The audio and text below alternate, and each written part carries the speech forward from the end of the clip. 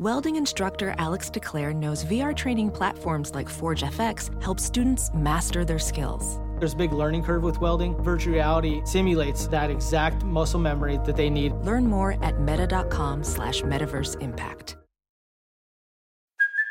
Hey, it's Kaylee Cuoco for Priceline. Ready to go to your happy place for a happy price? Well, why didn't you say so? Just download the Priceline app right now and save up to 60% on hotels. So whether it's Cousin Kevin's Kazoo Concert in Kansas City, go Kevin, or Becky's Bachelorette Bash in Bermuda, you never have to miss a trip ever again. So download the Priceline app today. Your savings are waiting. Go to your happy place for a happy price. Go to your happy price, Priceline. You know me. I talk so fast. People check their 1.5 speed repeatedly when I'm on. So, hey, mine. Do either of you guys do 1.5 speed when you listen to podcasts? I can't. I don't, and I listen to a ton, and I don't. I've tried. I can't. Me too, Dalton. I listen to a ton of podcasts, and I think it is like I think it is truly psychotic behavior to listen to things at 1.5 speed. Yahoo Fantasy Football Forecast. I come to work with two hands every day, and I'm trying to bless somebody. We better be in Florida. It better be sunny, and there better be some sort of fruity drink involved. With Matt Harmon. It seems like you know ball the way you talk, so. Thank you. Someone clip that. You can get on a podcast. You can get online. You can argue with the clouds. You can argue with the Russian bots. Don't care. Good morning. It's Friday, September 30th. Welcome to the podcast sponsored by Novartis Pharmaceuticals Corporation, the makers of Leqvio, Inclisiran. Dalton Del Don back for an encore performance. He was so great yesterday. We were like, you know what? Dalton, he's the GOAT. He's on a heater. Let's bring him back for the preview. Not really. It's not quite that eccentric. It's actually just he's scheduled to do it. Dalton, welcome to the week 4 preview show, buddy. What's going on with you, man, in the last 24 hours? Yeah, not much has happened since last talking about it. I'm excited to be in the rotation this week. A lot to talk about previewing week 4. Yeah, week 4, interesting slate. It does feel like a lot of good teams have matched up with each other and a lot of potentially dusty teams have matched up with each other. But there's a few of these dusty teams that are actually going to make some good fantasy games here. So let's just dive right into it. And we'll start with the London game. As you know out there, folks, usually I order these games in like besides the primetime games, order of like fantasy intrigue, stuff like that. I honestly think that this first game here, even though it is like it's the London game, it's in the rotation, Vikings Saints. I actually kind of think there is a lot of fantasy intrigue in this particular matchup. Dalton and I are each going to give you one thing you need to know, one decision, crucial point there as you're setting your lineup. So we'll start here with Vikings -3 at the Saints, quote unquote, 43.5 over under. Dalton, what do people need to know about this game? This one I wrote down, just be cautious with Dalvin Cook. You're starting him if he's active. For one thing, realize West Coasters, this game starts at 6:30 a.m. And he's no guarantee to play. He's labeled himself day-to-day. And on one hand, he's put up, I believe, 200 yards from scrimmage wearing this harness before. But on the other hand, Alexander Madison, and I can't pronounce the other guy's name, and Ty Chandler, they have 3 very capable backups there. The Saints are allowing the second lowest EPA per rush. By the way, also, this is a broader point, maybe because there's no actionable thing with Cook. You're probably playing him. I'm just saying temper expectations and definitely be aware that he might be a surprise inactive. Is the fact that Minnesota's new coaching staff that I was so excited for, Justin Jefferson, through 3 games, they actually have a slightly lower neutral pass rate than the dinosaur coaching staff of last season. It's 51% to 50%. So, not great. Not great, Bob. I'm not happy to see that through the first 3 weeks. No, certainly not. I think obviously they've done more creative things schematically, like a lot more pre-snap motion, stuff like that. They're obviously playing a lot more 11 personnel.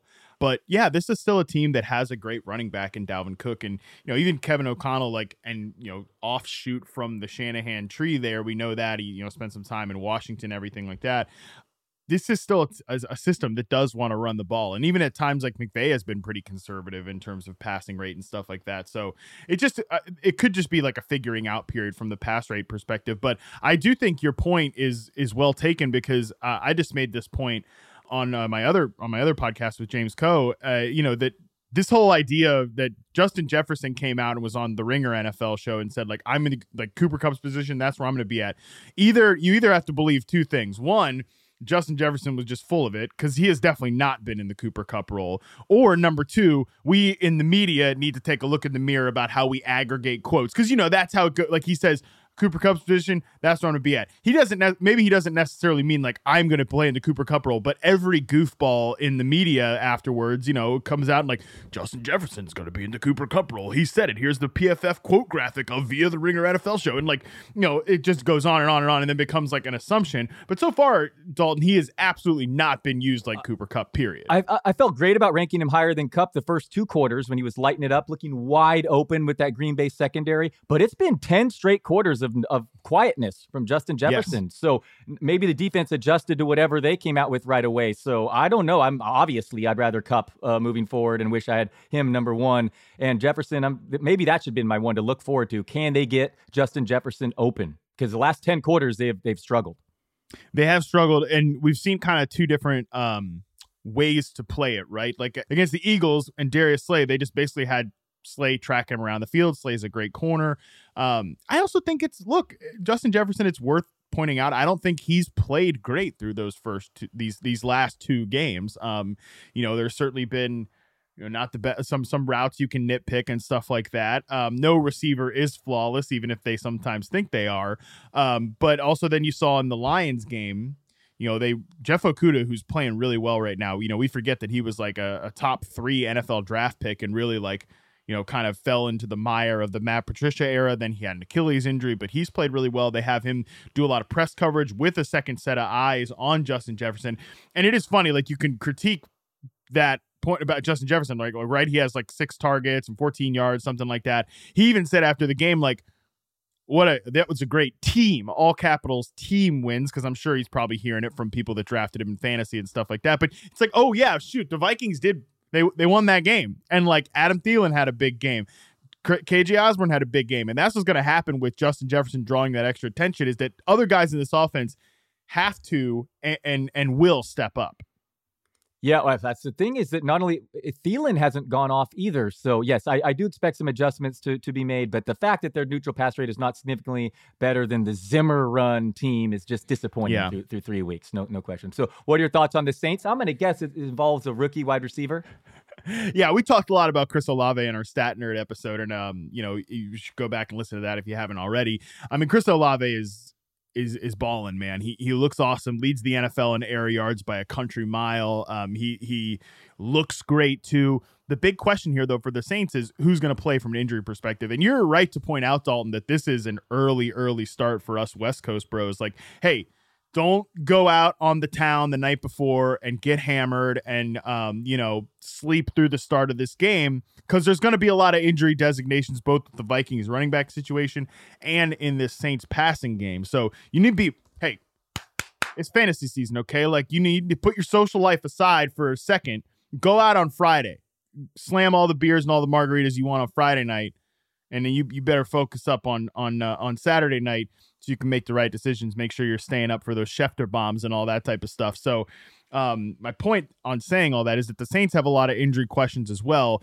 Michael Thomas didn't practice on Thursday. Jameis Winston didn't practice on Thursday. Jarvis Landry did practice on Thursday. So I would bet he probably plays. Dalton, do you change any of your Chris Olave based expectations if Andy Dalton plays instead of Jameis Winston? Because I think there's like right now, maybe 50-50 shot that Andy Dalton starts this game. I mean, on one hand, no, because Winston's playing compromise, but on the other, they're very different quarterbacks, and you love lapping the league in air yards. So I would prefer Winston, I would say, because you just love the opportunities that Olave is getting. I think the second most deep targets in the league.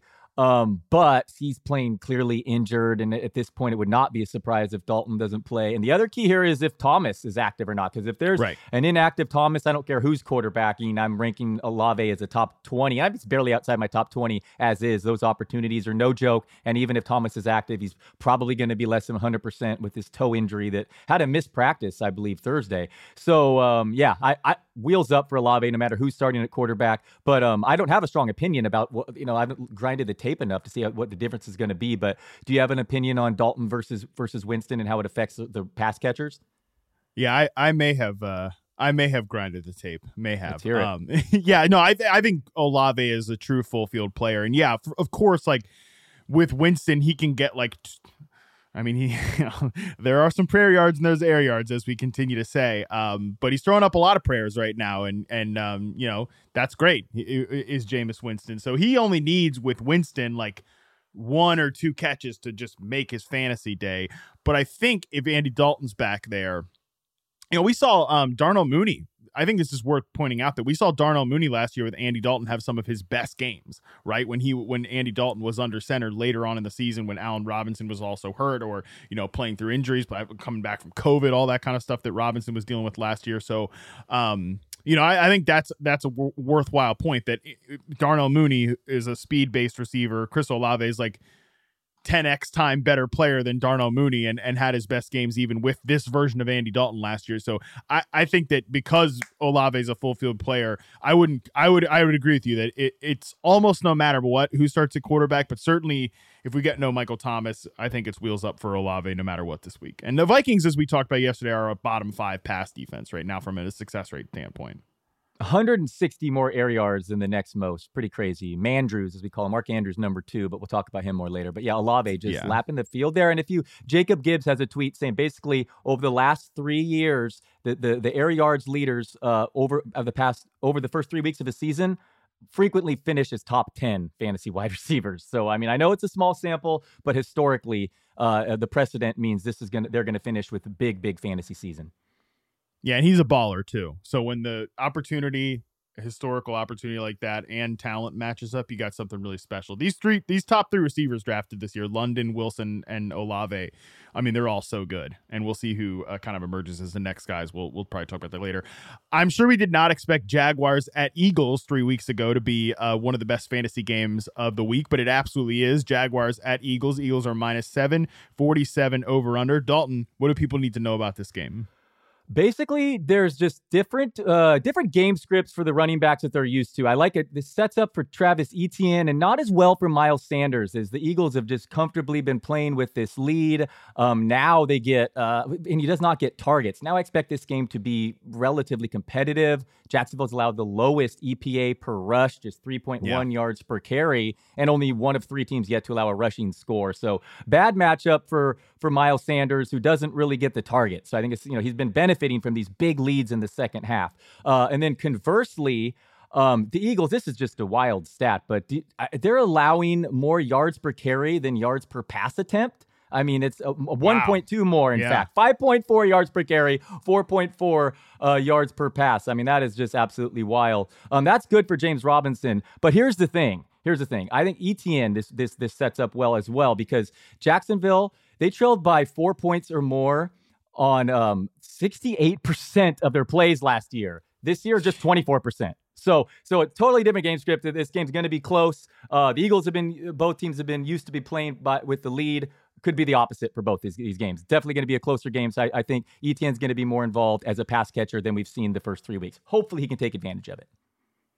Yeah, no, I think that's a great call. Do you think Etienne's like a guy to trade for right now? I kind of think he is, just in case James Robinson gets hurt again, and like he's kind of gotten involved a little bit more too, has Etienne the last few weeks. Yeah, I mean, if Jacksonville's gonna have a top 3 defense, especially if you're in a PPR league, yeah, I mean, just the expectations have to just be moved. People were drafting Etienne in the 3rd, 4th round. Don't expect that, but yeah, absolutely, he's going to be far more productive than he has been over the first 3 weeks. For sure. It's also worth noting that while James Robinson is obviously coming back from a serious injury, so is Travis Etienne. This is basically his rookie year as well. And on the Eagles side of this, it's funny, like I've been gassed up about the Eagles offense. I said on the recaps show last week that I think they're the best offense in the NFC. They might just be the best team in the NFC, period. But it is worth noting they haven't exactly faced like a murderer's row of competition, right? Like they play the Lions in week 1. The Vikings defense is not very good. They beat them up in week 2. They beat up on Washington last week, and Washington's pass defense totally has problems. But this Jaguars team might be their first big test, which is crazy to say because of what we expect of the Jaguars, but the Jaguars offense looks great, and you are so right to point out that their rush defense is number 1 in success rate allowed.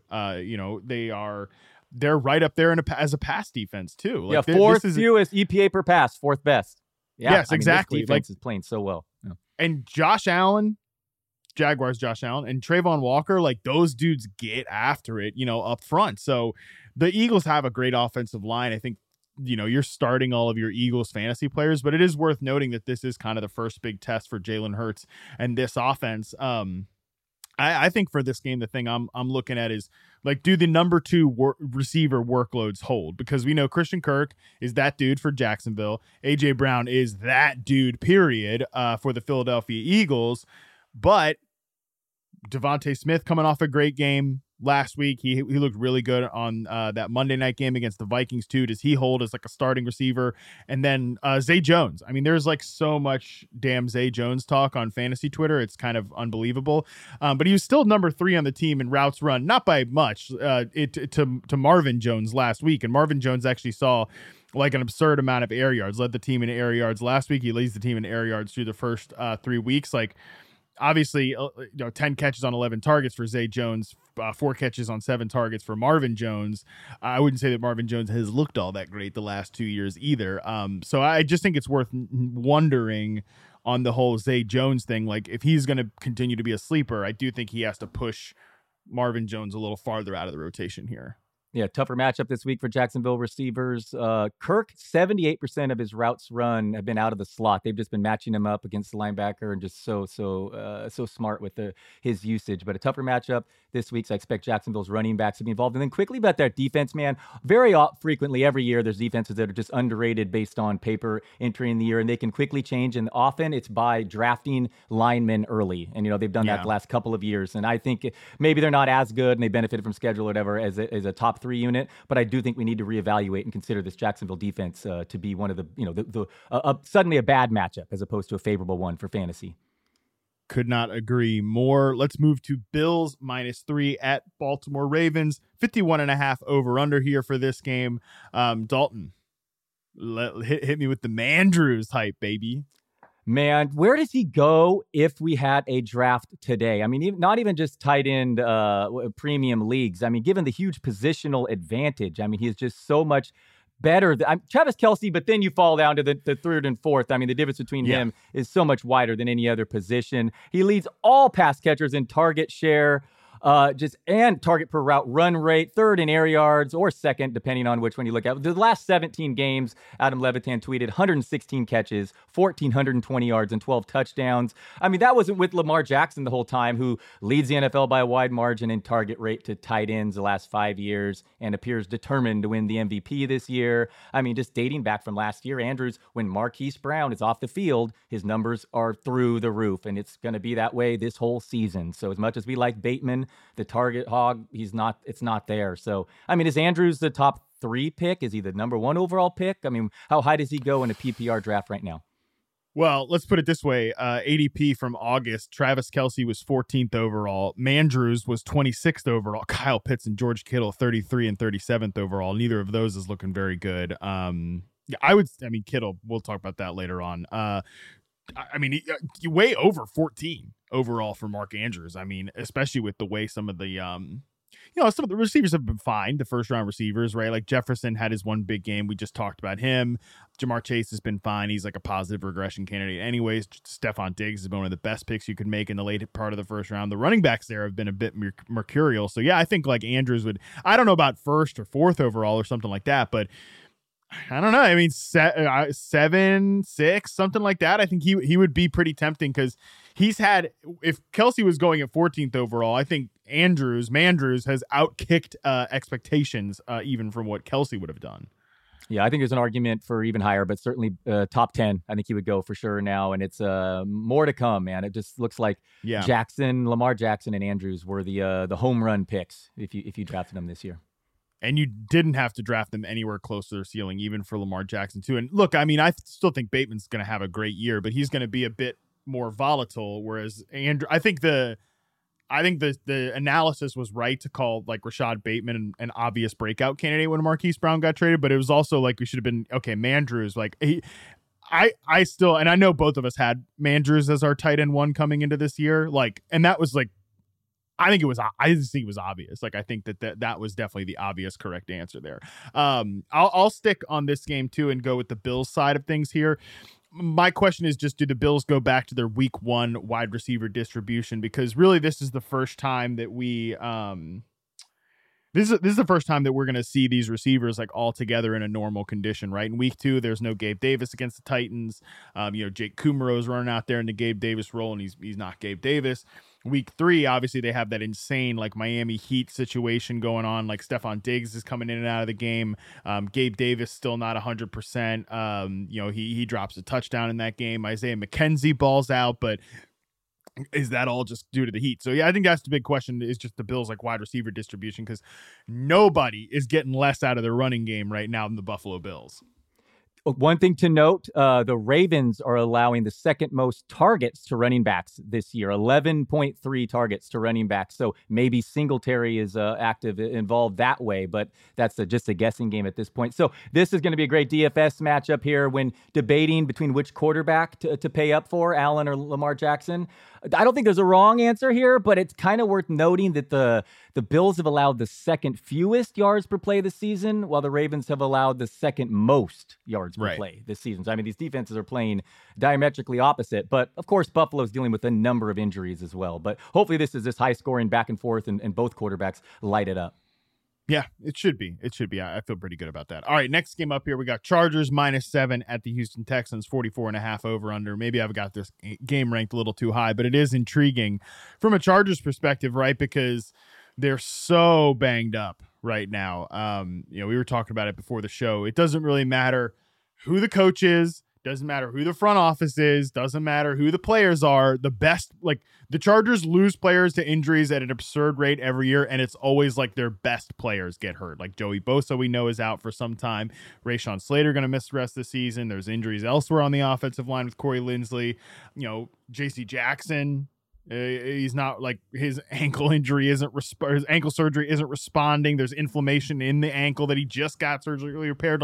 And we know Justin Herbert's got busted up ribs or whatever. So my big question though here is just like, how much work does Keenan Allen get if he is healthy? Because I think Keenan Allen, like, this might be the last chance you have to buy him low, because I think he's coming off injury, whatever. I think just the way the Chargers receivers look right now and the way the offensive line is banged up, it just sets up for Keenan Allen to just get like 12, 13, 14 targets every single week. It really does. Yeah, totally. They can't run the ball successfully. No other receiver emerged. I shouldn't be such a Keenan Allen hater. I'm just an ageist, but he's a local guy. You are an ageist, yeah. A local Cal guy, I mean, yeah, he's just going to probably eat out of the slot. Hopefully he returns fully healthy and it's not one of these, soft tissue injuries that recurs. That's true. But I like him in this, and if he can return to immediately going back to being a wide receiver 1 for your fantasy team. And then Josh Palmer, do you have any thoughts on him while we're here? No, I don't. I don't have any thoughts other than if you could read between the lines of I think Keenan Allen's going to eat 12, 13, 14 targets every single week. Based on the construction of the Chargers' other receivers and the way that offense has played over the last few weeks, I think Keenan Allen, the best separation receiver on this roster by 3 or 4 country miles. Okay. Like he's going to, you can get my thought on Josh Palmer there. What about the running backs here, Dalton? Because, for all of the freak out about Austin Eckler, he is getting a lot of receiving usage, and that's another thing that could continue here as well with all of these offensive line injuries. But their running game is I mean, it's rough, really rough right now with the Chargers. So I made Texans my best bet this week. I liked it more, obviously, before the spread moved from 7 down to 5.5. And I say that because I expect this to be a close game, or game script-wise, for Dameon Pierce. 35 carries to just 3 the last 2 weeks with Rex Burkhead, 3 goal line carries. Yes, 2 fumbles, but Lovie Smith has said he's not going to punish him for that. 2 really nice plays as a receiver last week. I repeatedly say Davis Mills plays so much better at home. So many injuries on the Chargers defense. It's really going to help there. And then conversely, I mean, Eckler's going in the opposite direction. It's not all his fault by any stretch of the imagination, and he is facing a Texans defense that's allowed the second most fantasy points. But, man, Ian Hartitz tweeted this. Austin Eckler's PPR rank this season is 31 in quarters 1 through 3. It's RB3 in the fourth quarter. So I just don't know how sustainable all those dump offs are in the fourth quarter, saving his PPR value. The lowest running back explosive rush rate this season was 0%, lowest yards per carry, lowest yards per catch. Those are all three Austin Eckler. So again, not all his fault by any stretch of imagination. It's not like Sony Michel's dominating or something. It's something. And Corey Linsley hurt the center. Slater left tackle down. I mean, this is a coaching questions. So lot going on in LA there. A lot going on, and it's not a lot positive. Not a lot positive, that's for sure. If you could say one thing, they're probably going to be in these like fourth quarter comeback situations quite often, right? So at least you could say that, because this team doesn't look very good on paper, at least based on the expectations. Like, I mean, the Chargers were talking like Super Bowl, contenders this year. Like, we got all the guys around Justin Herbert now, and this now it's looking like a potential just. They got to get this thing right fast, or it's going to be a lost season here quickly because of all the injuries. Dameon Pierce, though. Dameon Pierce, so we talked about him a little bit on yesterday's show. I feel pretty good about him coming into this game. Yeah, I really like it. Like I said, dominating the carries over Burkhead recently. And not the Chargers have so many injuries they're dealing with. Expect this to be a close game. And Pierce just passes the eye test, man. Burkhead's still there for the passing down work and all that. But, man, I really think for Pierce it's coming. He's going to cash in some of these goal line opportunities. And, man, it's just so clear when he's on the field versus Burkhead that there's just a way more explosion. And, man, I'm telling you, Houston just plays far better at home. I don't know what it is with Davis Mills, but his home road splits are just absolutely dramatic. Yes, he's looked really, really bad at times this year. I totally get it, but for whatever it is, he just plays better in Houston. It's funny too, like the Chargers make all these upgrades on their defense, or they bring in Khalil Mack, and obviously now of course they're going to be missing Joey Bosa. Like the drop off from Bosa and Mack to the rest of the like edge defenders there, especially from a run perspective, is rough. And Jerry Tillery's still on this team, like Kenneth Murray is still on this team. These guys and they're getting beat up by opposing offenses at this point. So we'll see, man. I think this could be the Texans got to show us something from a passing game standpoint as well too. Brandon Cooks has like by far the lowest catch rate of his career at this point. So let's move on to another game here. Seahawks at Lions. Lions -4.5, 48 over under. Dalton, this got to be the Jamal Williams show this week, huh?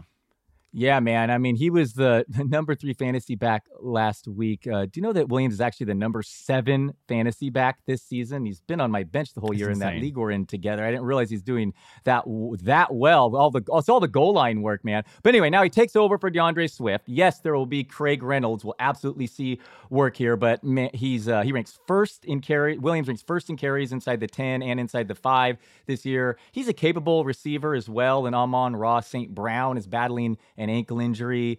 Detroit is first in pace. Seahawks are allowing 4.9 yards per carry, the third most rushing scores. Detroit's actually home favorites. So, I mean, you like the game script there. So it doesn't always work so perfectly. The backup comes in. And again, there will be Craig Reynolds. But, man, on a Detroit team that loves to run the ball with the defense and Amon-Ra St. Brown battling injury, it really looks like a perfect setup here for Williams. Any concern that, like, last year when DeAndre Swift went down, Jamal Williams was just kind of like, whatever, in those replacement games? Some concern, but again, they're home favorites. They opened as near touchdown favorites, and Goff they're playing pretty well, and I just think this is a different setup. Even Hawkinson is banged up. Josh Reynolds and Chark are all questionable too, so I could just see a real projected a heavy workload against, even though Seattle doesn't run any plays on their offense, their opponents do. So I don't know. I just think this setup here just looks nice. Yeah, just worth remembering. For sure, it's worth remembering. Like I said, sometimes it's not always a perfect replacement like that. But man, looking at these other questionable running back matchups, and I mean, I just ranked him super aggressive. I put Williams as my RB5 this week. Yeah, he's tapped out at a ceiling of RB20 in the 3 games that DeAndre Swift missed in full PPR, like RB20. So well, he's RB7 this year with Swift playing. So I know. Yeah. different. No, I things are different. He's doing the hump. He's doing the Key and Peele sketch, getting 15-yard penalties, dancing afterward. Come on, man. Don't quit this Jamal Williams hate. Come on. Hey, listen, let me tell you what, buddy. He is like, if Christian McCaffrey sits, he's about to be my RB1 on one of my dynasty teams. So I am rooting for Jamal Williams hard in this game here. Okay. On the Seattle side, super clear in the pass game, right? Like it's the DK Metcalf and Tyler Lockett show. It's like nothing has really changed. Just there's a little bit less ceiling in the offense because Russell Wilson has a great deep ball theoretically. And like those guys are, but I think both these guys are still like flex plays, Lockett and Metcalf. This is a pretty good matchup. But then it's not clear at all in the running game. They did just put Travis Homer on IR, did the Seattle Seahawks, and Kenneth Walker had a lot of targets last week. He actually has been targeted on 75% of his routes run so far this year, but he's still like way down in terms of actual routes run. So it's just kind of weird there with the Kenneth Walker thing. Any interest in any of the backs here at all, or is it just like Tyler Lockett, DK Metcalf, log out, forget the rest of the Seahawks? Yeah, it's the latter. I mean, I'm still stashing my guy Penny, but you can't use him now unless you're desperate in your starting fantasy lineups. Seattle is just so funny. Their pass rate is like 10% higher this year without Russell Wilson. It's just really funny. Love this matchup here. So Derek Carty's the blitz. He projects Geno Smith to be the fourth highest scoring quarterback this week behind only Hurts, Allen, and Jackson. Loves the setup here and their pass happy ways, and obviously the Lions indoors. So Geno might be an underrated DFS option if you're looking to punt. Lions are 24th in dropback success rate allowed and dead last in rushing success rate allowed. So, yeah. All right, Rashad Penny, 120 yards and 2 touchdowns in this game. It'll be like it's like a 2021 all over again. Browns -1.5 at the Atlanta Falcons, 49.5 over under. We both basically said kind of that, like had similar thoughts here. Mine was these are two very concentrated teams. Like we know who's going to get the football on these two teams. And yours was this is a sneaky strong DFS matchup, so basically we're kind of on the same train here, is that this looks like an underrated fantasy game. Yeah, speaking of sneaky DFS, Brissett is the stone minimum on Yahoo, $20 salary. The Falcons have allowed the 10th most fantasy points to QBs, third most passing touchdowns. Amari Cooper went from week 1 in Cleveland to way up there in target share and just looking top 5 in target share and third in air yardage share this season, even with the quiet week 1. And now he plays the first game indoors. A really nice matchup. So yeah, Drake London, you look at all the nerd stats, he's getting targeted like crazy on play action and on first down. Both of those are worth nearly 20% more than your regular target. Last week, you look at the box score, it's like, he only got 6 targets. Well, Mariota only threw it 20 times. I mean, this week, Nick Chubb may be running all over. If I'm wrong about Brissett, then Nick Chubb's going to score 3 touchdowns. I think it's going to be a high scoring game indoors and a lot of fantasy points on both sides. Love the Drake again this week. And, one of these weeks, Kyle Pitts will have a full big 4 quarters. Last week, it was a big first half and then a quiet second. Yeah. That's the problem with the Falcons, is just that there's not enough like pass volume for these guys both to eat in 1 week, but they can both be playable. Kyle Pitts can be playable like he was last week. Nobody better turn their nose up at 87 yards for your tight end. And, Drake London also got in the box last week too. So, and this is just, if there ever was week, it might be this one though. If both these teams rank top 5 in combined points allowed per games this year, both these teams. So for what it's worth, if there ever is a week that both can be fantasy blow-ups, it might be this one.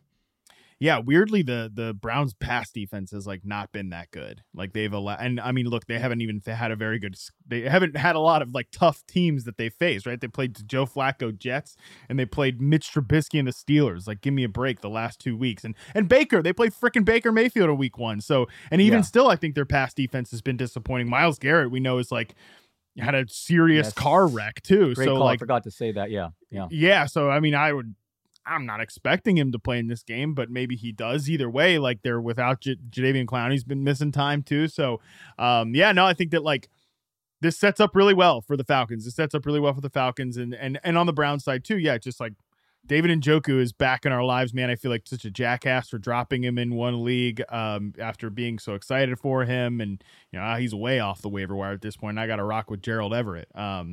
who at least he's faster than some of the Chargers receivers. I saw him. He went for one NFFC league. Vlad Sedler said for $801 out of 1,000 in Njoku this week. And I get it. That explains how weak the waiver wire is throughout fantasy football right now. I mean, it is barren. If you're lucky enough to get Khalil Herbert, congrats. But a lot of leagues out there, there's absolutely nothing. My hot take of the week is Marcus Mariota outscores Patrick Mahomes. I think he's going to a really nice fantasy matchup, and he's running the ball more than people realize. And I really like Mariota's fumbling like crazy, and he may not be the starter for the whole second half of the year, but I think he's going to have a real nice fantasy game this week, whereas Mahomes is a tough setup. I think he's played well enough to hold off a third-round rookie, but that's another talking point. Would you rather? I know we're recording this on Thursday. 8.1 YPA. I agree. No, I think Mariota's been fine. I just hear a lot of hate, and I'm just buying it. He still just makes a ton of mistakes. Would you rather play Tua on Thursday night, which people are going to hear this on Friday morning, so LOL. But this is definitely just not my personal question for my fantasy team. Would you rather pick up Mariota off the waiver wire or play Tua tonight? I have Mariota ranked higher this week. Oh, great! Well, that's gonna be a fun next few hours for me. What about when you mean Mario's gonna go? I mean, Tua will go crazy. I hate talking about the games I already have it, but for what it's worth, the Bengals have allowed just for me. Bengals have allowed the 5th fewest EPA per pass this year. So if Tua goes nuts tonight, then all the more props to him playing injured on a short week. Oh, terrific. All right. Commanders at Cowboys. Cowboys are 3.5-point favorites, 41.5 over under. This is, a weak over under here, which makes sense. My thing here is, can we avoid another Wentz wagon goes in the gutter game? Like the wagon just careens right off the road. Cause that's pretty much what we got last week. Oh my God, Carson Wentz. It was funny because there's a few Commanders fans after the first couple games are like, all right, 300, plus yards. Like he's slinging it around. And then it's like, oh, right. He's Carson Wentz, and he's going to have those games where he absolutely just puts you in the gutter. And that's pretty much what we got last week, to the point that, Jahan Dotson, 2 catches on 8 targets. Curtis Samuel gets a ton of targets, but they're little 3-yard ADOT, give me a break type of targets.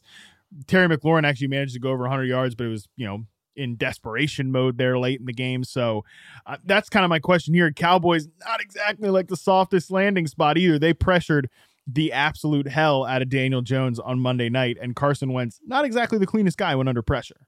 That was such a weird game last week. I think the Eagles only scored in the second quarter, yet won eased comfortably. And I just expected Carson Wentz more of the same garbage time stats. So you got to impress with the Eagles defense, not even allowing any prevent stuff there. Could definitely be ugly against the Dallas pass rush.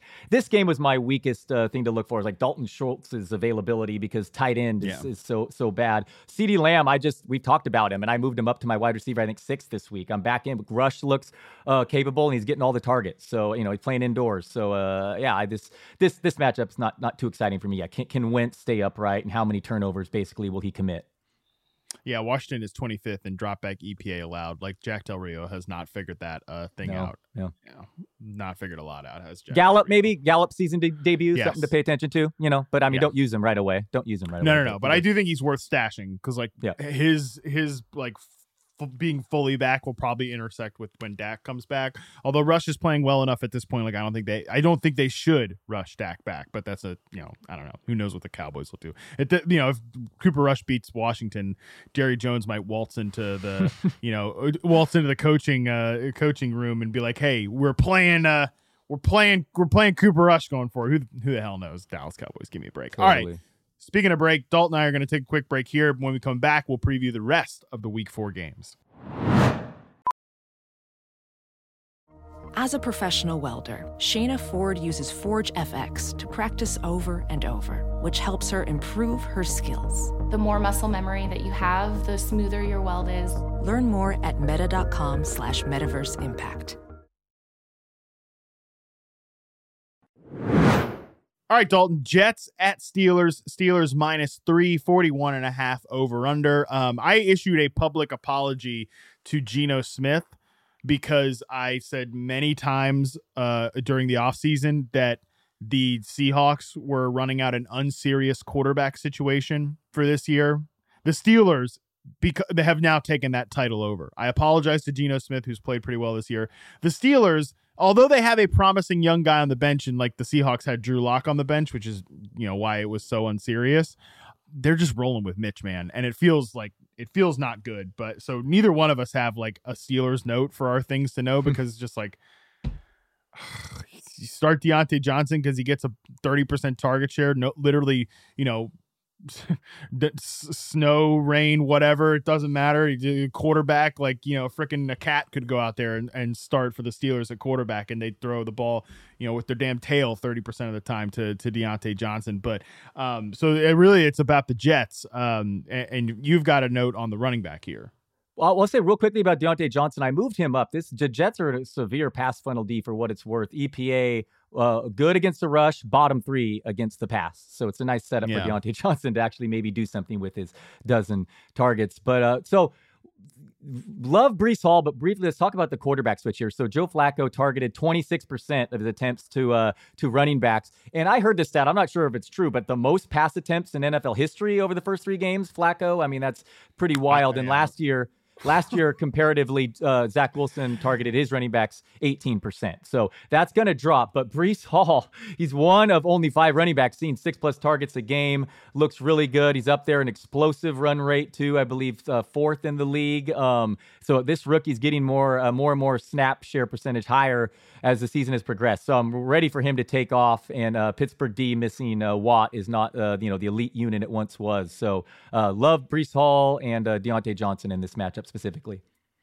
Yeah, Breece Hall is interesting because I think you could start to he leads the NFL in targets per route run, 35%. Wow. Which is just insane. I mean, he's the number 2 guys are Jalen Waddle and Mandrews. So that's the company that Breece Hall keeps as a receiver. Now, it's worth wondering, right? Does any of that stay when Joe Flacco gets out of there? I honestly have no idea. I really don't know. They are getting him for a running back, downfield-ish targets. Javonte Williams is the 2nd highest running back in targets per route run, and he's at -1 air yards per target. Breece Hall, for comparison, is 4.2 air yards per target. So that's like prime David Johnson type of stuff, right? And this is the middle and end of the season is when rookie running backs really start to separate from the crowd. If they're going to David Johnson, great example there, was playing behind dusty Chris Johnson because Chris Johnson could read the blocking scheme better and all this type of, stuff. And then, lo and behold, they start playing David Johnson towards the end of the season. And he starts ripping that thing up. So Breece Hall, I think, is a really good buy. But I'm interested in the receiving workload as well with Zach Wilson back there. And yeah, my thing is talk about receiving workload. What does the passing offense period look like with Zach Wilson? It is funny. I saw another Ian Hartitz reference here. A lot of Ian Hartitz pop on the pod. He said, Elijah Moore truthers. I'm paraphrasing here. Last year was Elijah Moore's look at how good he is when Zach Wilson doesn't play, and now it's Elijah Moore truthers now this is going to unlock Elijah Moore because Zach Wilson is back. And you kind of have. I sheepishly raised my hand when I read that tweet. Oh, yes. I replied. I literally just replied, "Hey, man, come on, don't call us out like that." But here's the thing about the Jets receivers. Elijah Moore is very, very good. He's a very, very good player. Garrett Wilson might be a transcendent talent. That's how good he has been through the first 3 weeks. And that's how good his separation looks. That's how good he looks in the open field. No kidding. That's why he went 10th overall in the damn NFL draft. But do you want to start either of these Jets receivers with Zach Wilson's first game back? The Steelers' pass defense hasn't been as great as it typically is. They've had issues. They're missing TJ Watt overall. They're 23rd in dropback success rate allowed. I have them both as wide receiver 3s. Yes, inside I have them early 30s. One thing I'll note about Garrett Wilson is they're using him out of the slot quite a bit. That is where Zach Wilson he was top 3 in target rate to the slot for what it's worth as a rookie. So that might be a nice setup for him as well. But Wilson's up there in end zone target leaders this year as a rookie. I mean, it's just so impressive. We talked about it yesterday, but this setup, even Michael Carter's good. I bring up Breece Hall, but between their running backs and those 2 receivers and their cornerbacks, the Jets have the most impressive young units in the league. Let's see if Zach Wilson can take advantage of it now. Can't wait to see it. Yeah, I agree. We need to see it. All right. Next one here, Broncos at Raiders. Raiders are 2.5-point favorites, 45.5 over under. Hey, all that bloviating, all that talk we did about the damn AFC West in the offseason, wow, this division, wow, it's gonna fireworks every single week. And now I'm looking at these two teams, I'm like, Thank God this is not on Sunday Night Football or something again. Yeah, no doubt. No, absolutely. It's I have a hot take here though. So let's hear it. Watching these two Broncos receivers, I admit that Sutton just looks more like the alpha just for the eye test so far through 3 weeks. But I think this is the quiet week that Jerry Jeudy smashes here, all right? So I said to give him a pass the last 2 weeks. He left injured. Then he was not playing a full complement of snaps when he was dealing with this rib injury, not practicing. Well, he is back practicing fully this week. He's not labeled on the injury report. He was a top 12 PPR receiver in week 1. And now here's the key. He faces a pass funnel Raiders defense that's allowed the second most fantasy points to the slot. Judy's run 66% of his routes there. They've allowed the second fewest fantasy points to outside receivers, where Sutton's run 85% of his routes. It doesn't always work that way, but playing indoors, I think it's a kind of a nice setup against the Raiders defense. Again, of course, it doesn't work out this way. Normally, I like to avoid these cornerback matchup stuff, but this is the week I'm going to say Jeudy smashes. Hey, I don't hate it, man. I still think, when you watch these guys, like, it's clear that Sutton, like, he doesn't really get separation. And I think that's a problem, like, in the long term. He's been getting a ton of targets the last 2 weeks. No kidding. He's like the only healthy, functional Broncos receiver out there. Like, they're not really playing Alberto anymore. His route participation drops every single week. That's a bunch of goofball tight ends. Kendall Hinton catches the big, like, improv pass, when Russell Wilson finally scrambled around in the pocket.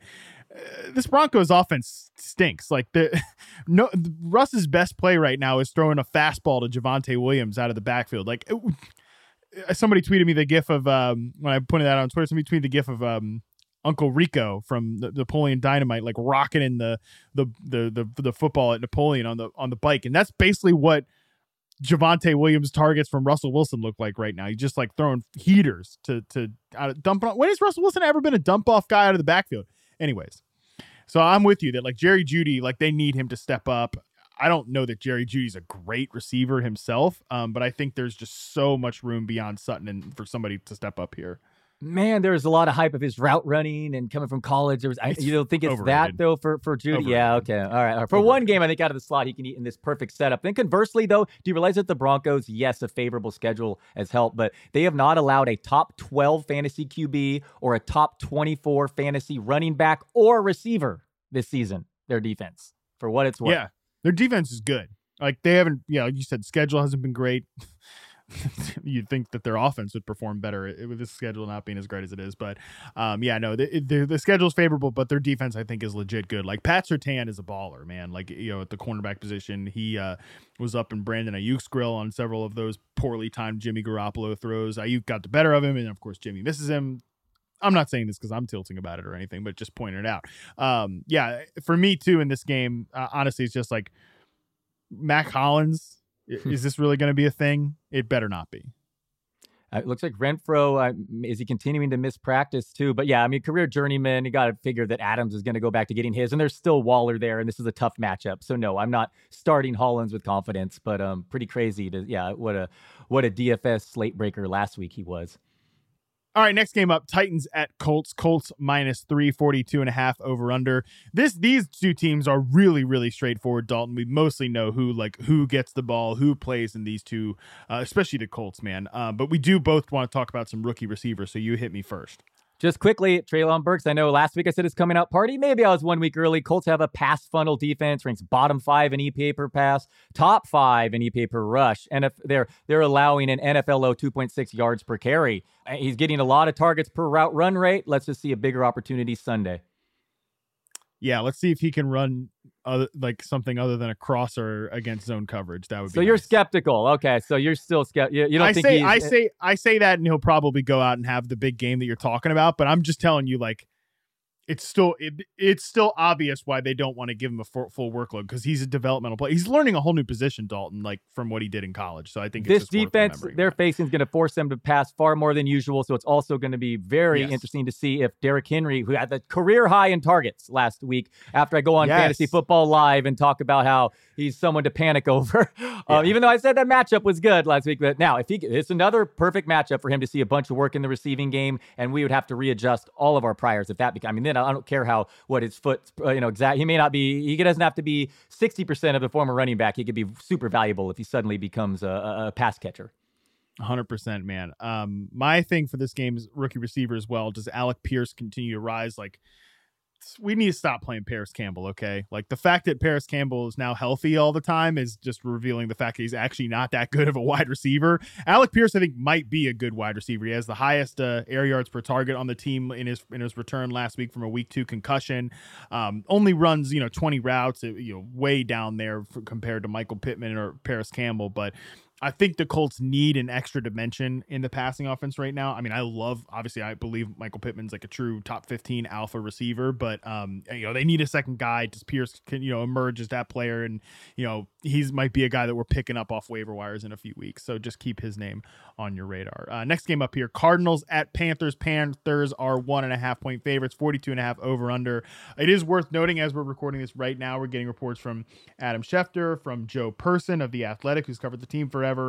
Christian McCaffrey not at Panthers practice during the open media portion for the second straight week with a quad injury. Now, obviously, CMC said a couple of weeks ago, like, he could go and take a leak and be on the injury report. Well, it sounds like he's got a little more than a leak situation going on here with the quad injury. So I don't know, man. Worth monitoring. I've had a few people ask me, who's the pickup? Is it Chuba Hubbard? Is it Donta Foreman?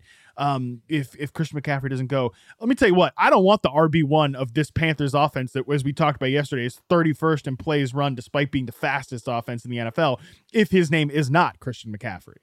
Agreed. I've ignored the backup situation here. Does this mean more targets for our guy DJ Moore? There's some concern over Byron Murphy, but this Arizona defense, just 2 sacks, 5th most fantasy points allowed to outside receivers. That's where Moore's run 77% of his routes this year. So is this the week, or if it's ever going to happen? 32nd in dropback success rate allowed, the Arizona Cardinals. Like, it has to be this week. But the thing is, can Baker Mayfield just put on his big boy pants and play well? Like, I don't want to hear Matt Rule, like, at his press conference today saying, well, the receivers got to get better separation. If you get open, you get the ball. It's like, Matt Rule, shut up, man. Like, your quarterback stinks. Everybody that's watching it can tell that he is playing horribly. And it's like, you can make any excuse you want, but just come out and say, like, on our 3rd try here, we've probably struck out at the quarterback position. So Baker Mayfield just has to play well, period. That's the deal. That's the analysis with DJ Moore. Like, and I mean, obviously there's issues with the structure and the design of the offense and the way they use him. So yeah. And can I quickly pump the brakes on Kyler Murray this week too? Yes, another guy I'd rather have Marcus Mariota starting over. His 5.6 YPA is better only than Mitch Trubisky's, and he's played every game indoors. Put differently, 2nd in pass attempts, 12th in yards. This week matchup's a low total. Arizona ranks last in pace, toward the bottom of the league in pre-snap motion and play action. So it's not all Murray's fault either. Donkey coaching. He's benefited so much. This Cardinals team has trailed 31-0 after the first quarter of games, or first 3 weeks.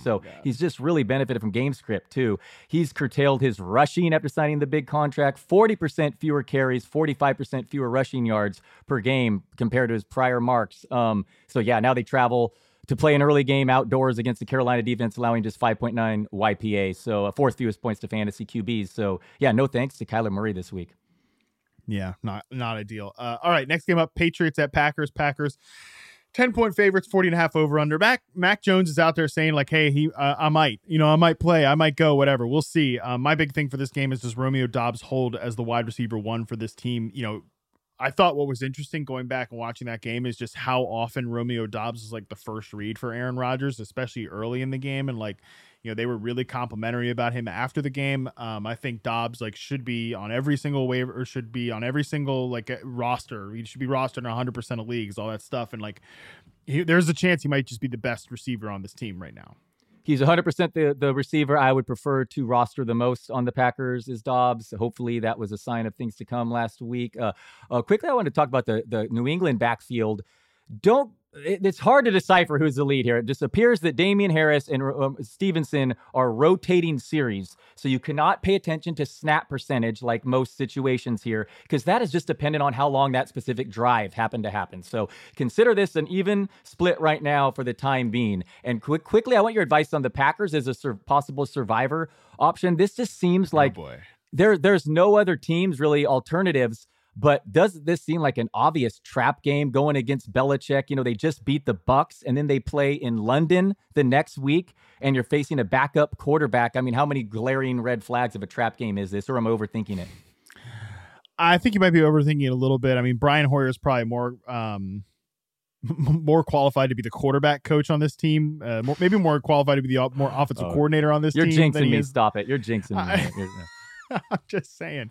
I mean, it's in comparison to the guys who are actually the quarterback coach and offensive coordinator that I'm kind of saying that about Brian Hoyer. But yeah, still, I don't know. I think you're probably overthinking it a little bit. New England also among the bottom of the teams in play action this year too, with those new. Which is crazy because weren't they supposed to be installing like a Shanahan offense this year? Wasn't that like Matt Patricia with his big football brain was going to come in there, even though he's had no offensive experience? Like he's a sharp guy. He's going to install the Shanahan scheme, and they don't run any play action.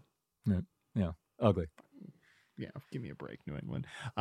Bears at Giants last game before we move to the primetime games. 39.5 over under. One of these teams, Dalton, is going to be 3-1 by the end of this game. Wow, that is wild. Justin Fields is throwing an interception on 8.9% of his passes and taking a sack on 18.2% of his dropbacks. That's not great.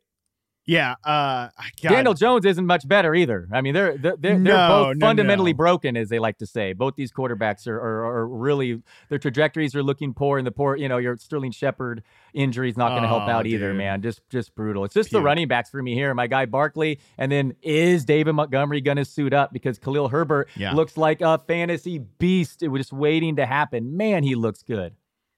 I mean, the Bears have dropped back 66 times. I almost feel like regardless of whether David Montgomery, 66 times in 3 games, Dalton. Like when you look at the other guys who have dropped back like that few amount of times, it's like Jimmy G, Trey Lance, Cooper Rush, and Dak Prescott. What's the who doesn't look like the other? And the one guy has started all three games in that mix. It's unbelievable. There might be a chance like Dave Montgomery, even if he plays, Khalil Herbert can still be like a fantasy asset because they just don't want to throw the ball at all. Last point here, Justin Fields. This comes from Graham Barfield. Justin Fields has 23 completions and he's taken 11 sacks through 3 games. The last time that a quarterback started his first 3 games with fewer than 25 completions and 10 or more sacks was David Carr in 2005. Tim Couch in 1999 was the last quarterback to do it before Carr. So I also saw a great tweet from Dave Kluge who said like the Bears are simultaneously ruining Justin Fields' development and ruining their draft stock for the next year, all in one fell swoop, which is just, I mean, beautiful poetry by the Chicago Bears. My only thing on this game, it's kind of now or never time for Kadarius Toney. You mentioned Sterling Shepard, hurt, still puking over that one. You know, they're running out like David Sills and Richie James. Kenny Golladay can't catch a pass. And Kadarius Toney still has injury issues. We know that, but like, if he's not going to get on the field at this point, like it's I think we're probably already at like it's enough already territory with Kadarius Toney, but like I kind of think it will definitely be there if he doesn't play in this one. Yeah, can he get healthy and can he produce? Man, I got to admit, if Fields were lighting it up, it'd make this Lance situation even more absolutely unbearable for me. But I do hope. Do you think it's on him or because of the new coaching staff, or is it the situation? Are you more concerned about Fields? He doesn't look good. Okay. Yeah. Okay. All right. One quick before we leave about Herbert. Before we move on to the next game. Number 1 in the NFL in explosive rush rate. That's carries that go for 10 yards or more. And after Montgomery left last week, he was 3rd among all running backs in route involvement too. So as a receiver too. So man, I mean, he looks special that he can overcome a horrible environment, and certainly in a week in which they're facing another bad team. So really love Herbert if he gets this. Really, I hope he gets an opportunity. I don't want to see Montgomery suffer serious injury, but man, Herbert just deserves more carries. 100%, man. I completely agree with you. All right, let's move to Sunday Night Football. We're also getting news as we are recording this that this game is going to be played in Tampa as scheduled. Okay. Shout out to everybody who, my mom lives in Naples. My mom, my stepdad live in Naples, Florida. Like it's a crazy situation down there, man. So we're obviously thinking of like real life implication stuff beyond football. Like this game is going to be played in Tampa, but everybody, in especially the western part of Florida, Naples, Fort Myers, getting hit pretty hard. So, my family's okay. That's great. Other people I know are, suffering. So it's tough, man. We're just real stuff going on right beyond football. So, totally, thoughts to everybody that is there, and obviously hope that we can all kind of come together and help out that area. But on this football game, Chiefs -1.5 at Buccaneers, 45.5 total. Man, this game is probably not what we would have expected at the start of the season. No, it's not. My note I said is, do you consider benching the number 4 fantasy back on the air? That's Clyde Edwards-Helaire. Given I have him as my RB 31 this week, so you absolutely could have an alternative here. The Bucs have ceded the fewest fantasy points to running backs, one of 3 teams yet to allow a rushing score. But McKinnon has had a higher snap percentage in all 3 games this year. Edwards-Helaire only had a 21% snap percentage in the second half last week. The 3 touchdowns on 34 touches is just not sustainable there. So if you have alternatives, this is the week to consider them given the matchup. I mean, Edwards-Helaire just does not look, he doesn't look anything special, any better than Pacheco either. Yeah, I think Pacheco eventually gets time in this. I think even Ronald Jones could get back in our lives at some point. I mean, CEH is like literally every fantasy analyst out there is like, sell CEH high, sell CEH high. Oh, your buddies in your league aren't listening to all those articles, right? If you're really trying to tell them selling him high or whatever. So we'll see. I agree with you. I think he's not a guy I'm trying to start right now if I have him on my roster, and I actually don't know if I have. I might have one CEH team, where he falls to like the 8th round or whatever, and we'll see.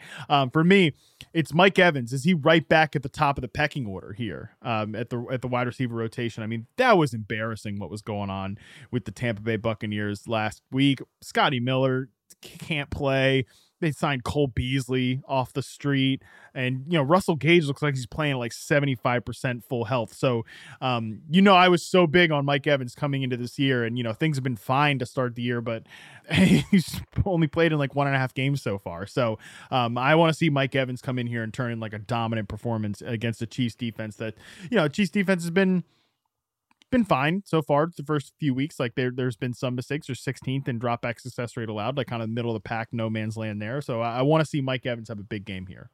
Yeah, Godwin returned to a limited practice this week. Definitely. Let's see the health of them. But yeah, Evans, he has had a suspension. Meanwhile, my guy, Gabe Davis, might be battling an ankle injury all week. So all year, I mean. So my bet with you, I fear that Gabe one. Davis, 11.5 or like 11.7 target percentage so far.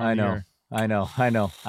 That's not ideal. I know. Evans too, when he last played, it was up there too. So that was part of my argument against him. So yeah, that should be a good to know about. They're not relocating here. I was curious about that. What about Tom Brady? How's he doing these days? Any thoughts on Tom Brady? Yeah, we got to talk about this whole Tom Brady thing, because you and me and Lord Podcast talked about it yesterday. Is Tom Brady cursed? It's worth wondering. I consulted with my wife on this one because she's aware of the witchcraft world. Let's put it that way. There's all these rumors out there. There's all these literal stories are published about how Giselle is like a witch. Like she does protection spells and she do all these, and when people say witch, like for you goofballs out there, like don't know what I'm talking about. I'm not saying she's like the Wicked Witch of the West, or she's like the Snow White witch poisoning apples or something like that, right? So let me just be clear about that.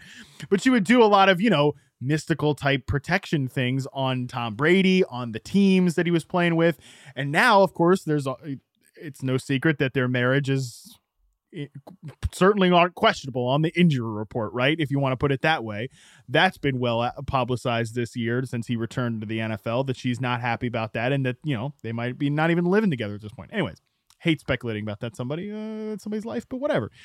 Now it's worth wondering if she's not doing all that stuff for the team anymore. Is that why we've seen Brady not look so great?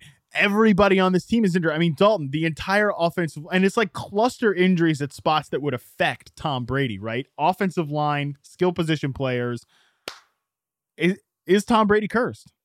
Yeah, I mean, they go from always just blessed with not only health, but always happens to be in the weakest division of the NFL, no matter what team he's playing for. It just happens to seem to go that way. But now, suddenly, when Giselle and he are having problems, lo and behold, a ton of injuries. All specifically, you're right. I didn't even think of that. Specifically to the wide receiver group and the left tackle and center positions. Right. Yeah, it really makes you think. Yeah, no, it's the actual positions that affect him the most too. So it's something. Yeah, it's not as if they've had injuries at like middle linebacker, right? Or kicker or whatever. The special teams unit just destroyed. Remarkably by healthy, injuries. in fact. Yeah, the rest of the team remarkably healthy, except for the clusters all at the 2 positions. Yeah, wow. Yeah. Like I said, pay attention to. It's something to pay attention to. I like I said, I consulted my wife about this last night. Can't book her on the podcast because I don't want that in my life. But she is definitely she's giving me the green light that this might be a thing. This might be a thing to keep our eyes on. Of course, Chris Godwin could be coming back healthy, but they push him to come back so early. He's not even like a compensation injury either. It's just like, he pops his hamstring. They signed Julio Jones, injured. Russell Gage, injured. Mike Evans, suspended. Offensive line destroyed by injuries. So I don't know. This whole Tom Brady, Giselle witchcraft situation, it's worth keeping our eyes on. And we here at the Yahoo Fantasy Football Forecast promise to be at the forefront of this discussion and this news story. So you keep it here to me and Dalton for all of your witchcraft needs. Love it. Even Perryman's questionable missing practice. It just doesn't stop. It doesn't stop. It doesn't stop. All right, let's move on to the last game we've got to talk about here. And we've saved your 49ers for the end here, Dalton. They're favorites in this game, 1.5 points at home, 42 over under. Dalton's thing on this game is bet the under. Yeah, I'll be subjecting myself to this going to this game. The over-under opened at 47.5. It's down to 42. So the closing line value is bad. But, I expect this has 30-17 written all over it. The Niners have allowed an NFL low 3.9 yards per play. Here's the tight ends have combined for 6 targets, 3 catches, 23 yards over 3 games. The 49ers tight ends. Opponents. Sorry. Tight ends against the 49ers. Sorry. I saw Hayden Winks tweet out his fantasy usage graphic. I'm pretty sure they're second to last only to the frickin' Bears in tight end fantasy usage. Oh, wow. That too. Yeah. Offensively, they ignore George Kittle as well. Yes, that is true. And a tough matchup for Jeff Wilson here. Rams a top 5 run D. Do you know that there were rumors in Niners circles that Tevin Coleman would have been the RB2 if not for his sickle cell he has because they played in Denver last week. Yeah. So, don't be shocked if Tevin Coleman is the Niners RB2 this week, even though I have Jordan Mason everywhere. But so it's, just Jimmy G's lack of practice, or if you want to make that excuse, whatever the reason, he was awful last week. Now no Trent Williams. So, but the Niners defense looks really legit. And did you realize that over Matt Stafford's last 6 regular season games, he has 10 touchdowns, 12 interceptions. Now he had a nice playoff run, of course, that counts winning the Super Bowl, but it's just they're struggling, Allen Robinson and all that. So I don't know. I just see this being a low scoring game. Obviously, you're rolling with Cooper Kupp, but I'm benching Matthew Stafford and keeping my expectations lower. Deebo Samuel, an article came out that said Peter King's claiming that Mike McDaniel was the secret to Deebo's rushing success. Obviously, you're still using Deebo, but bottom line, expectations keep in check this week. It's going to be a low scoring Monday nighter. Yeah, the Rams offense really needs to get going. They had a couple of drives against the Falcons, but weren't even perfect there. And then their whole passing offense, other than Ben Skoranek leaking out, literally running sail routes from the fullback position. That's their best play and a rushing play to Cooper Kupp. Otherwise, they were mostly a disaster in that Cardinals game as well. And we know that they got shellacked in week 1. Meanwhile, though, the 49ers ranked number 1 in dropback success rate allowed. They ranked number 4 in rushing success rate allowed. This defense is not the get right spot that the Rams need. And the Rams always get their ass kicked by the 49ers too, right? I'm a little, I lose track of who owns who in the NFC West, but I'm pretty sure the 49ers own the Rams. Yeah, I knew that my Niners were due to lose the conference championship game because, yes, they had won like 5 straight against the Rams. Yes. So, yeah, and it's the typical Niner get right after looking totally ugly last week in that game in which their offense somehow scored 10 points, their defense allowed 9 points, and they lost. And where the Rams are coming off a couple wins, and they're kind of masking a lot of problems, the issues. Like you said, they faced a Arizona league worst defense recently, So and they didn't even look that good. Right, totally. Both these teams have major issues on offense and pretty good defense. By the way, the Rams are they have a bunch of injuries on corner other than Ramsey, yet they're playing really well too. So, or at least recently they have. So, I expect a low-scoring game. Got smoked by Marquise Brown. You're right. Week. Yeah. Okay. So I don't know. I mean, it's just I think guys like. You're probably stuck playing Debo, even though he's not done much. And Kyle Shanahan was even like, we're not taking anybody by surprise with the whole like Debo rushing stuff like we maybe were last year. Although that is an interesting point that even last season when McDaniel was in the national spotlight as he was getting coaching interviews and, he just was getting more attention. That was the talking point, was that he and Debo would sit down and craft the running game plan. So this isn't even like a new theory by Peter King. I mean, I would just say like he's the mastermind of it. He was the key to it, maybe not, but he was certainly a big part of putting that together. So that's a good thing to point out. But I mean, for the fringy guys on these two teams, not really gassed up to start Cam Akers, even though he's like started to sort of take the backfield back over. He also fumbled at the goal line to end that last game. We don't know if he would have, been punished for that or whatever, because the game was pretty much over by that point. Allen Robinson, I mean, oh my God, like, I don't know. Did you see the back-to-back plays at the goal line last week where he dropped one and then he did I see the drop? Did I see the drop? Yeah, that was ugly. Had a pretty big catch later on in the game where he got tackled at the 1 yard line and then Cam Akers fumbled it. I'm pretty sure that was how that sequence went. But so yeah, I don't know. Robinson, it's just like he's just clearly not fully integrated there, and it definitely looks like he's a step slower than he used to be. I'll cop to that. So, we'll see. I don't know. The Rams need like a little more juice other than Ben Skoranek as a fullback in their offense right now, but this is really not the spot to do it. And then on the 49ers side, like Brandon Ayuk, I think, it's going to be there are going to be plays left on the field because it's Jimmy Garoppolo, but I feel pretty good about Ayuk in this game because they do get burned on some deeper passes. They can get burned on like crossing routes over the middle of the Rams defense. So I don't know, it's not the worst spot to use Ayuk, not the worst spot to use Allen Robinson because he gets all those goal line targets, he gets red zone targets, end zone targets. Like they're clearly trying to get him going, but I don't know, man. Not the best fantasy game. I agree with you on betting the under at this one. They've been using Ayuk all over the field, and I don't like to make excuses for Jimmy G. It's a weird spot for Niners fans. He's laughing after the game, smiling, and there's footage of him yelling, play calling, but man, he's just missed. He made so many just egregious, awful Jimmy, plays. Just step up into the pocket one time. But and no Trent Williams now. Yeah, I know. No, there is an excuse though that he was coming off shoulder surgery and was lack of practice time. There's at least a little bit of that, but boy, he should know the system and all that. And it was ugly. It's bad. I mean, that's why. Yeah, part of me was like same old Jimmy Dalton. Like, what do you mean? Excuses like he let that. I've seen that Jimmy Garoppolo game 50 times. I was in a weird spot, whereas if Jimmy Garoppolo looked great on Sunday night, I was going to get irritated as a Lance guy because there was this narrative that it quietly saved their season, and all this. I'm like, dude, no, it might have. I get why maybe the point spread moved a couple points for this week, but long-term upside, you just saw it. I mean, Garoppolo ain't it. So yeah, very frustrating. He might have been better than the other backups, but it's still a devastating loss to Trey Lance. Not for fantasy managers, but also people who root for the 49ers because boy, Garoppolo looked awful. This is like the pain of being a real fan is that like that's a lose-lose situation for you. Even if like your team wins, you're like, well, shoot, but then this guy did it, and then it proves all those I don't know. That's a tough one for you, Dalton, and obviously that's the big point of the podcast is how does Dalton feel about the 49ers? Yeah, thanks for more therapy. Good talking with you. Sorry if we ran long. Good stuff. Good luck with everyone's matchups. Previews always run long. Yeah, good luck to everybody out there in week 4. But that is going to do it for us. You can follow Dalton on Twitter at DaltonDelDon. You can follow me at MattHarmon_BYB. And while you're there, make sure you're following the at Yahoo Fantasy account for fantasy news and perhaps some fun. Maybe, you never know. If you'd like to support the show, we'd love it if you would. Make sure you leave a 5-star review on whichever podcast platform you're listening on. It would go a long way to helping us out. And of course, if you don't like the show, you just tell me that directly. Everyone's not for everyone. I'm not for everyone. Dalton should be for everyone, though, so there is that. Scott Pianowski also should be for everyone, and he's going to be back on Monday morning with a recap of the weekend action. Until then, we're out.